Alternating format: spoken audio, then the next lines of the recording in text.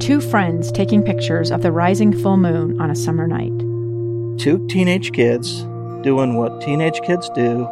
When a stranger with a gun and a death wish changed everything. It was violent, it was senseless, and I will never understand it, I will never accept it. I'm Amy Donaldson, and unfortunately, we're all too familiar with stories about how violence shatters lives. But what we rarely see is how they are rebuilt.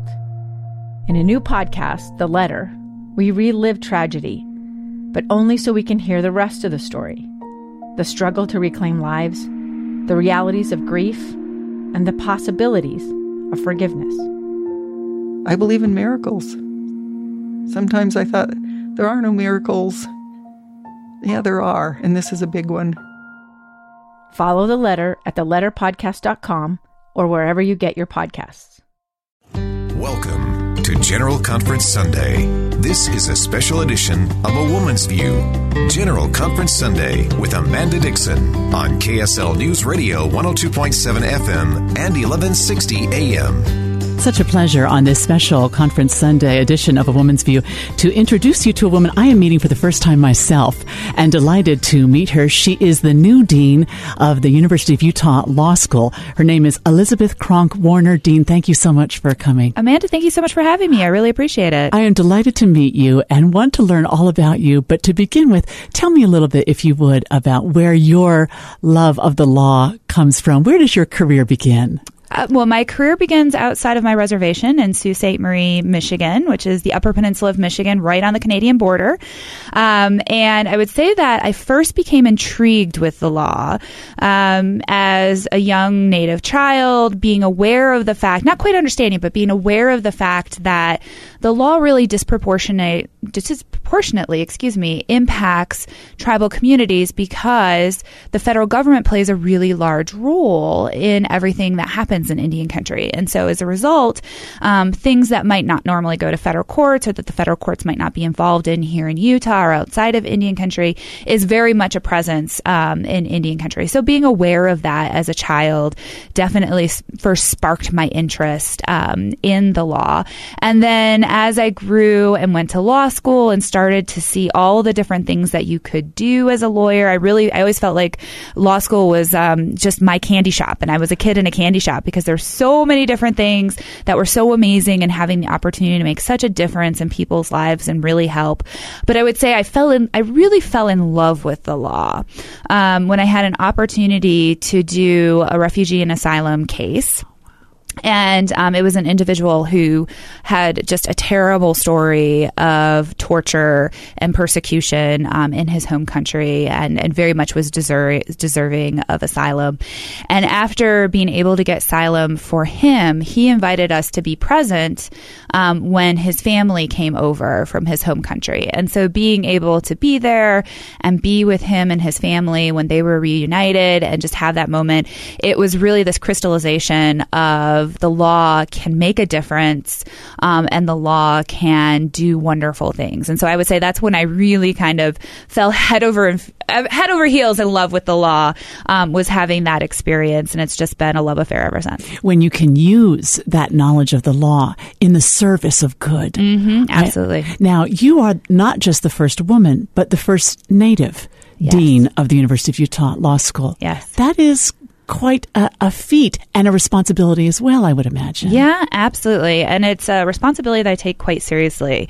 I don't want to be the first and the last, right? I don't want to make mistakes. So often I've seen in my lifetime, and certainly historically, where you'll have the first of something, the first woman or the first person of color in a leadership role, and something will go horribly wrong. And then sometimes I think people will ascribe something that went horribly wrong to the fact that they were the first woman or the first person of color.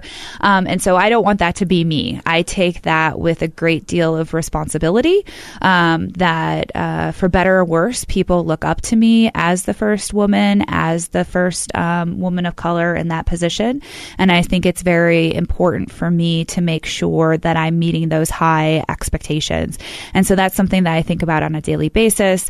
Am I not only representing the College of Law, which in and of itself is a tremendous honor and responsibility, and the University of Utah, of which I hold such high esteem. But also just inevitably, people are going to judge other women by what I accomplish and other Native women by what I accomplish. And so that's an incredibly high mantle to carry. Pressure. And so something, yeah. So much pressure. I can feel it over here. And so I just don't want to make a mess of it. So it's something I take very seriously, and am very thankful and feel blessed to have this opportunity. You have a wonderful faculty at that do. law school. I do. How are your early relationships with that faculty? I'm just in awe of my faculty.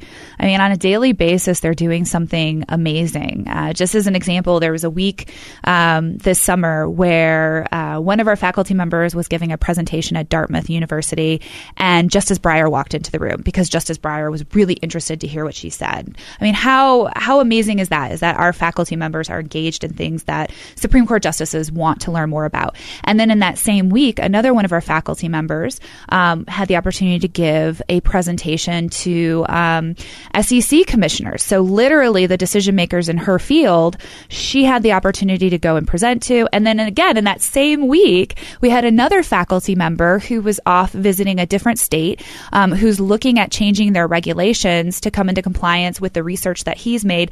And he met with the White House in the same week on his really important research. And that was just 1 week. So I was just so incredibly impressed with the fact that our faculty are not only doing amazing research, but the decision makers, the people that as law professors we hope to have some impact on or would have some interest in our research, are paying attention to our faculty and want to meet with our faculty and learn more about what our faculty are doing. So I'm constantly in awe. Our faculty are amazing, and I feel really blessed to work with them. How is law school different now than it was when you were a student?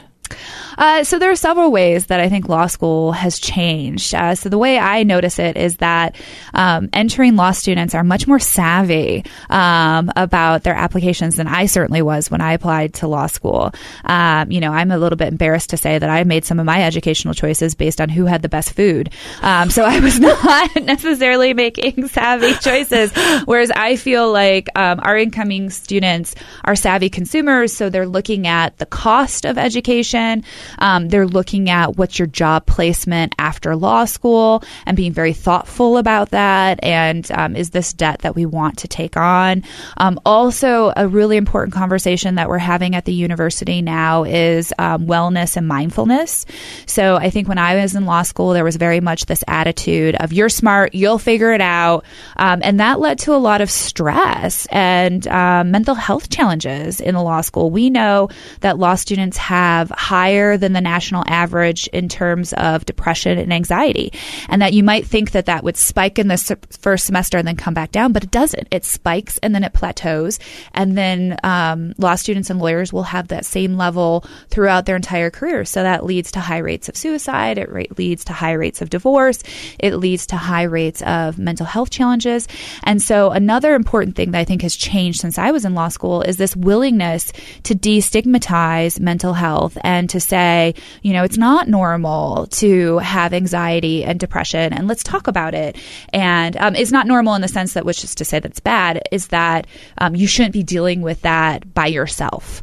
It's not something that you have to hide away. So, for example, I myself have anxiety, and so I think that's really important to say out loud, and that it's okay for other people who might have mental health challenges along those same lines. There's nothing wrong with that.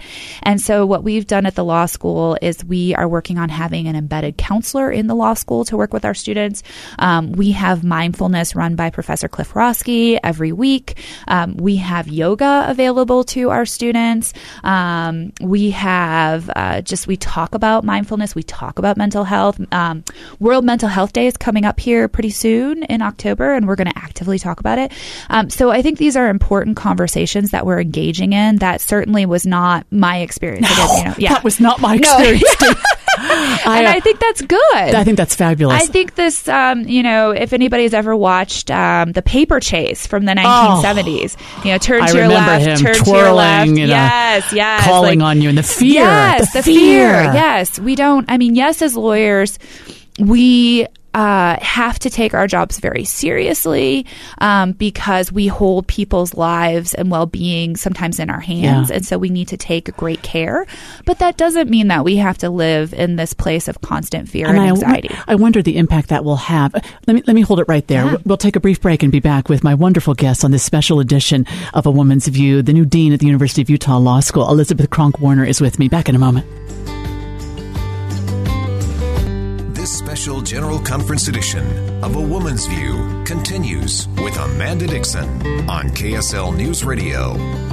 Such a pleasure on this special edition of A Woman's View to welcome the new dean from the University of Utah Law School. Elizabeth Cronk-Warner is with me, and we've been talking about a number of issues. And I wanted to ask you, is gender still an issue in the practice of law? I saw this article just this morning. I should admit to everyone that we're pre-taping this earlier in the week, but I saw an article, Dean, about how the percentage of women before the Supreme Court is still surprisingly low. But I wonder whether gender in general is still the issue in the practice of law that it was perhaps when I was practicing eons ago. Is it still? Sadly, it still does play a role. And this is a conversation that we're actively engaged in the bar in Utah, which I really applaud so many of our law firms and practitioners who are engaged in this question and want to make the situation better. Because what has manifested in the past is that oftentimes really talented, amazing female lawyers will opt out of legal careers or at least big law jobs because they felt like the structure was not one that allowed them to accomplish maybe their personal goals as well as their professional goals. And so I certainly can attest that when I was in private practice, I remember our third year associate retreat. So the retreat for everybody who was in their third year of practice was a really big group and probably about half women, half men.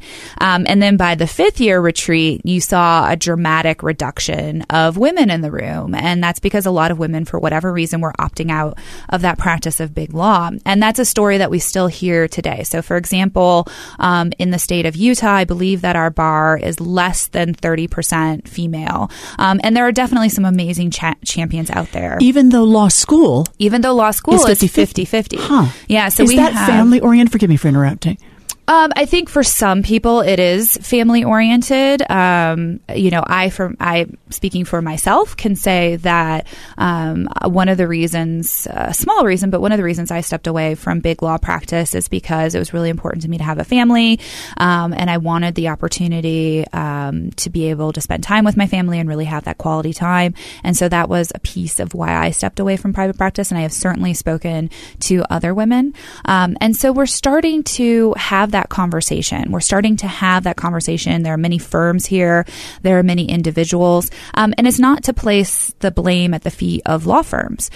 Sometimes it can be your client. So I was talking to one of our alums recently who was saying he really wanted to support women. He really wanted to advance women in leadership positions within his firm.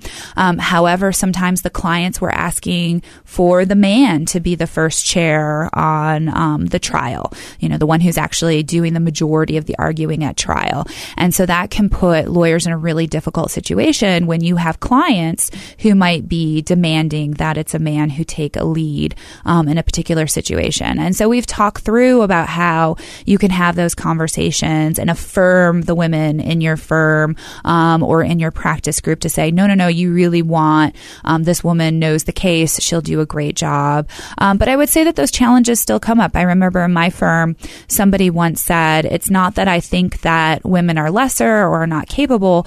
It's that I want somebody that I know who's in the trenches with me, who's able to be there at 2 a.m. or 5 a.m. or, midnight, whatever it may be, to get a matter done, to get a matter filed in front of the court. And so it's not, for this individual, it wasn't an issue of gender. It was an issue of feeling like you're in the trenches together and we're available at all times. And, there's been a lot of innovation in the space. So, for example, there's a firm in Utah right now that's all women. And they actually don't have much physical space. If they want to rent an office, they will. But they're all mothers. And so they're able to basically work from home and still be present for their children, but do the work. And it's working. They've been successful. And so that's just one model here in Utah. And again, as I mentioned before, a lot of the firms and a lot of the groups here in Salt Lake are actively having that conversation of how do we create spaces? How do we be available? And so I really applaud our Utah State Bar for being engaged in this question and thinking about how we move the ball forward. And we've had some great successes. What about on the bench? You have some experience in a judge role. Tell us about that, if you would. Yeah, so I had the pleasure and honor of serving as a district court, so trial level judge for the Prairie Band Potawatomi Nation of Kansas. And then I've also been an appellate judge and chief appellate judge for my tribe, the Sault Ste. Marie tribe of Chippewa Indians. And I would say that the way I saw the kind of the gender dynamic when on the bench was the level of respect that was given me. So I remember when I was a district court judge, or I guess a better way of saying it is that I could be intimidated. So I remember there was an individual I had in district court who was literally trying to physically intimidate me to the point that we had to call in tribal police to make sure that he would not physically attack me. So I think there was kind of this belief that he could somehow, just by puffing himself up and making accusations and kind of charging the bench, that I would somehow back down. This was not a lawyer. No. It was a defendant? This was a defendant. A client. Yes, a defendant. Yes. Thank you for the clarification. No, I've never been charged by a lawyer. Just had to make that clear. Thankfully. But then so I definitely had those experiences on the district court. On the appellate court, the way I would see it is I would get these usually more experienced male lawyers who would come into court and who would try to pass off shoddy work in front of me. Say things like, oh, well, the state judges accept this, or, oh, the federal judges accept this. And one thing that when you're practicing in tribal court is you need to reference tribal law. So my question would always be, what's your basis for that argument in tribal law? And they would just say, oh, you don't need to worry about that. In state court, they accept this all the time, as if I was being somehow unreasonable for demanding tribal court. So I would see that type of thing in the appellate court context. And then by the time I was done with that term, because I gave up both of those positions when I took the job as dean, I think I had kind of made it clear that no, this was a different court system. We were not going to rely on the law of the state, and that they needed to be prepared when they came into court.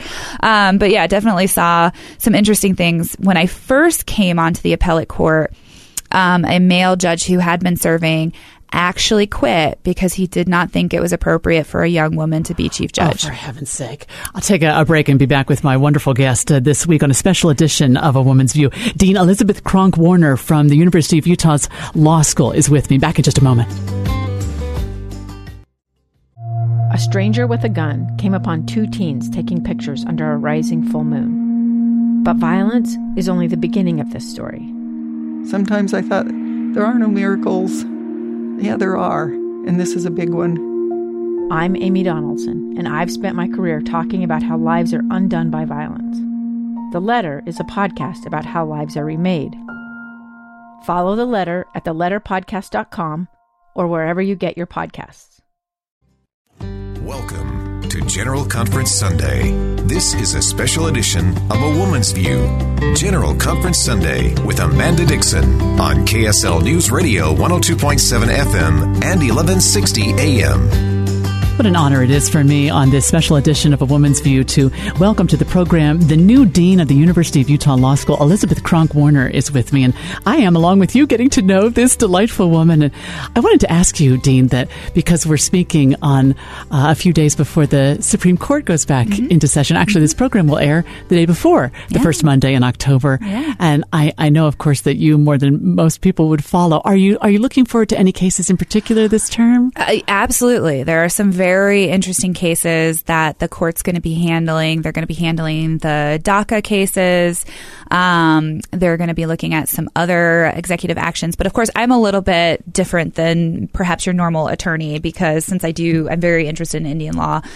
There's a case, Murphy versus Carpenter, which is really fascinating from a procedural posture, because it was actually argued in front of the court last year, so a year ago.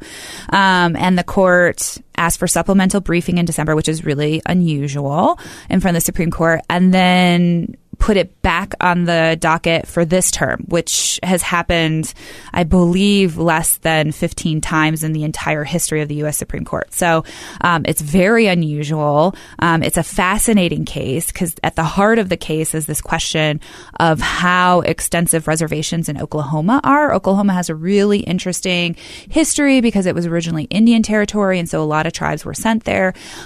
So were reservations disestablished when settlers came into the region, when Oklahoma became a state, to the point that is this territory, it's the Muskogee Creek territory that's at issue. And Tulsa, if the reservation was not disestablished, Tulsa would be within the contours of that reservation. So as you can imagine, it's a really interesting case, because legally, I think probably most Indian law scholars would agree with me that legally the tribe has some pretty sound arguments, because the law says that it has to be really clear for a reservation to be disestablished. And in fact, our very own Justice Gorsuch, formerly of the 10th Circuit, authored some opinions this last term. He's a big supporter of tribal treaty rights. And so I am a big supporter of his and very much appreciate some of the things that he has written on tribal treaty rights. And so that language that he wrote the past term, upholding some cases involving tribal treaty rights, could actually even help the tribe's position a bit more in this incoming term, because now they can use that great language that he authored in the previous term to support their position. But on the other hand, so legally, I would say the tribes have a really interesting and I would say strong argument. But then you've got this really interesting political question, right? So you've got these big territories, including the city of Tulsa, which obviously is a large city, that would then be part of reservation territory. And what would be the impact of that? That's very concerning for some individuals. The state of Oklahoma, as you can imagine, has been vigorously advocating against the tribe's position. So it's a fascinating case, both in terms of the law and in terms of what the Supreme Court's been doing with it, because we don't usually see this. So that's a case that I'm very closely watching and very interested in. But again, if you had another lawyer here, they probably have something different that they were focused on, and that's because of my love of watch Indian that law. differently. Yeah, now. It's going to be an interesting You case. mentioned Justice Gorsuch. Yeah. He's the one that came recently to speak in Utah. He did. I want to ask you about this, because I saw this quote in, I didn't have a chance to attend when he spoke, but I saw this quote in the Deseret News where he said, 9 people in Washington should not govern a continental country of 330 million people. Mm-hmm. How do you interpret that statement? Yeah, and I think it's an interesting statement that a lot of court watchers have been struggling with. So if you look at the composition of the court, the justices that are currently on the court have gone to, it depends on how you define it, either 2 or 3 law schools, because Justice Ruth Bader Ginsburg went to both Columbia and Harvard. But basically, it's just a small group of law schools. They're all Eastern law schools. Thankfully, there are some members of the court like Gorsuch who are Westerners and grew up in the West and may have understood the West. But that's regularly of concern for a lot of people in the West, is that they weren't educated in the West. Many of them did not have experiences in the West.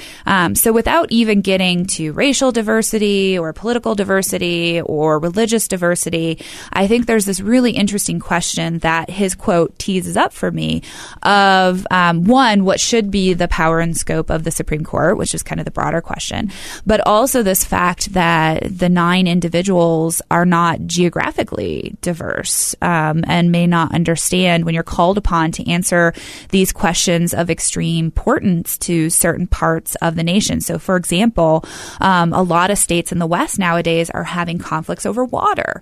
And so as we have these water conflicts where you have a state versus state case, that goes directly to the Supreme Court because the court has original jurisdiction over that, which makes sense, right? Because the states are sovereign.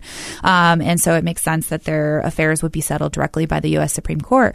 But if you have, with the exception of Justice Gorsuch, you have 8 individuals who might not understand the importance of water in the West, might not understand the contours of water. Is this the composition that should be adjudicating those issues? And I think that raises a lot of questions. And then, of course, there's always these questions around the Supreme Court.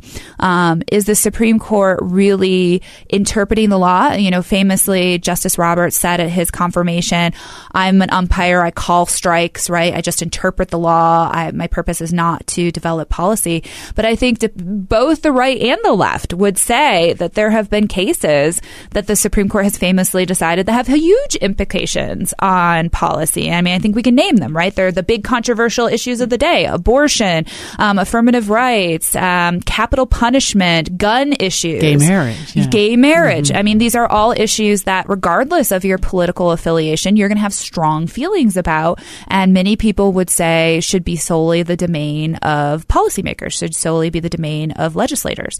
So that's always going to be a challenge that the court is going to face. And whether or not they can just call strikes, as Justice Roberts famously said, is an interesting question, because I think the losing side, regardless, right or left, would say, no, this really has more of a policy implication, and people are going to feel that way. So I think that's always going to be a challenge of the Supreme Court when you have a relatively small number of people who are called upon to answer these big questions.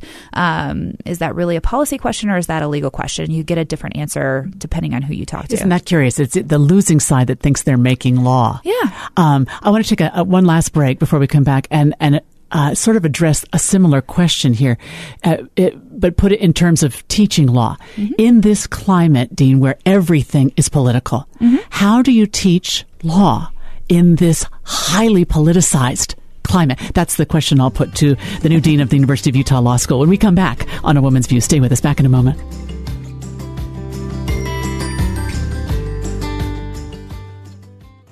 This special General Conference edition of A Woman's View continues with Amanda Dixon on KSL News Radio. Such a pleasure to welcome the new dean of the University of Utah Law School. Elizabeth Cronk-Warner is with me. And in this last segment, Dean, I wanted to ask you about this question. I think is a challenge for higher education of all types, but I would think particularly for the College of Law. And that is, how do you teach any subject, particularly law, in this day and age when everything mm-hmm. is so politicized? Mm-hmm. How do you do it? Mm-hmm. Well, first of all, I'm not going to claim to be an expert. It's always a work in progress. Yes. And certainly my pedagogy has changed over time, so I can really only speak to myself. But I would say that pretty much every subject we teach in the law is controversial in some respects, right? People are going to have really strong opinions on what we teach. Even simple things that might seem to not be controversial, property rights, for example, could be very controversial. So that's something that we deal with on a daily basis. And I'll also say, from a starting point, I don't think we should shirk away from it. That just because conversations can be difficult, or that people could have a lot of passion around them, doesn't mean that we should somehow slink away, or that we should not acknowledge them. I think it's really important to have those conversations, because, our job as lawyers is to be effective advocates.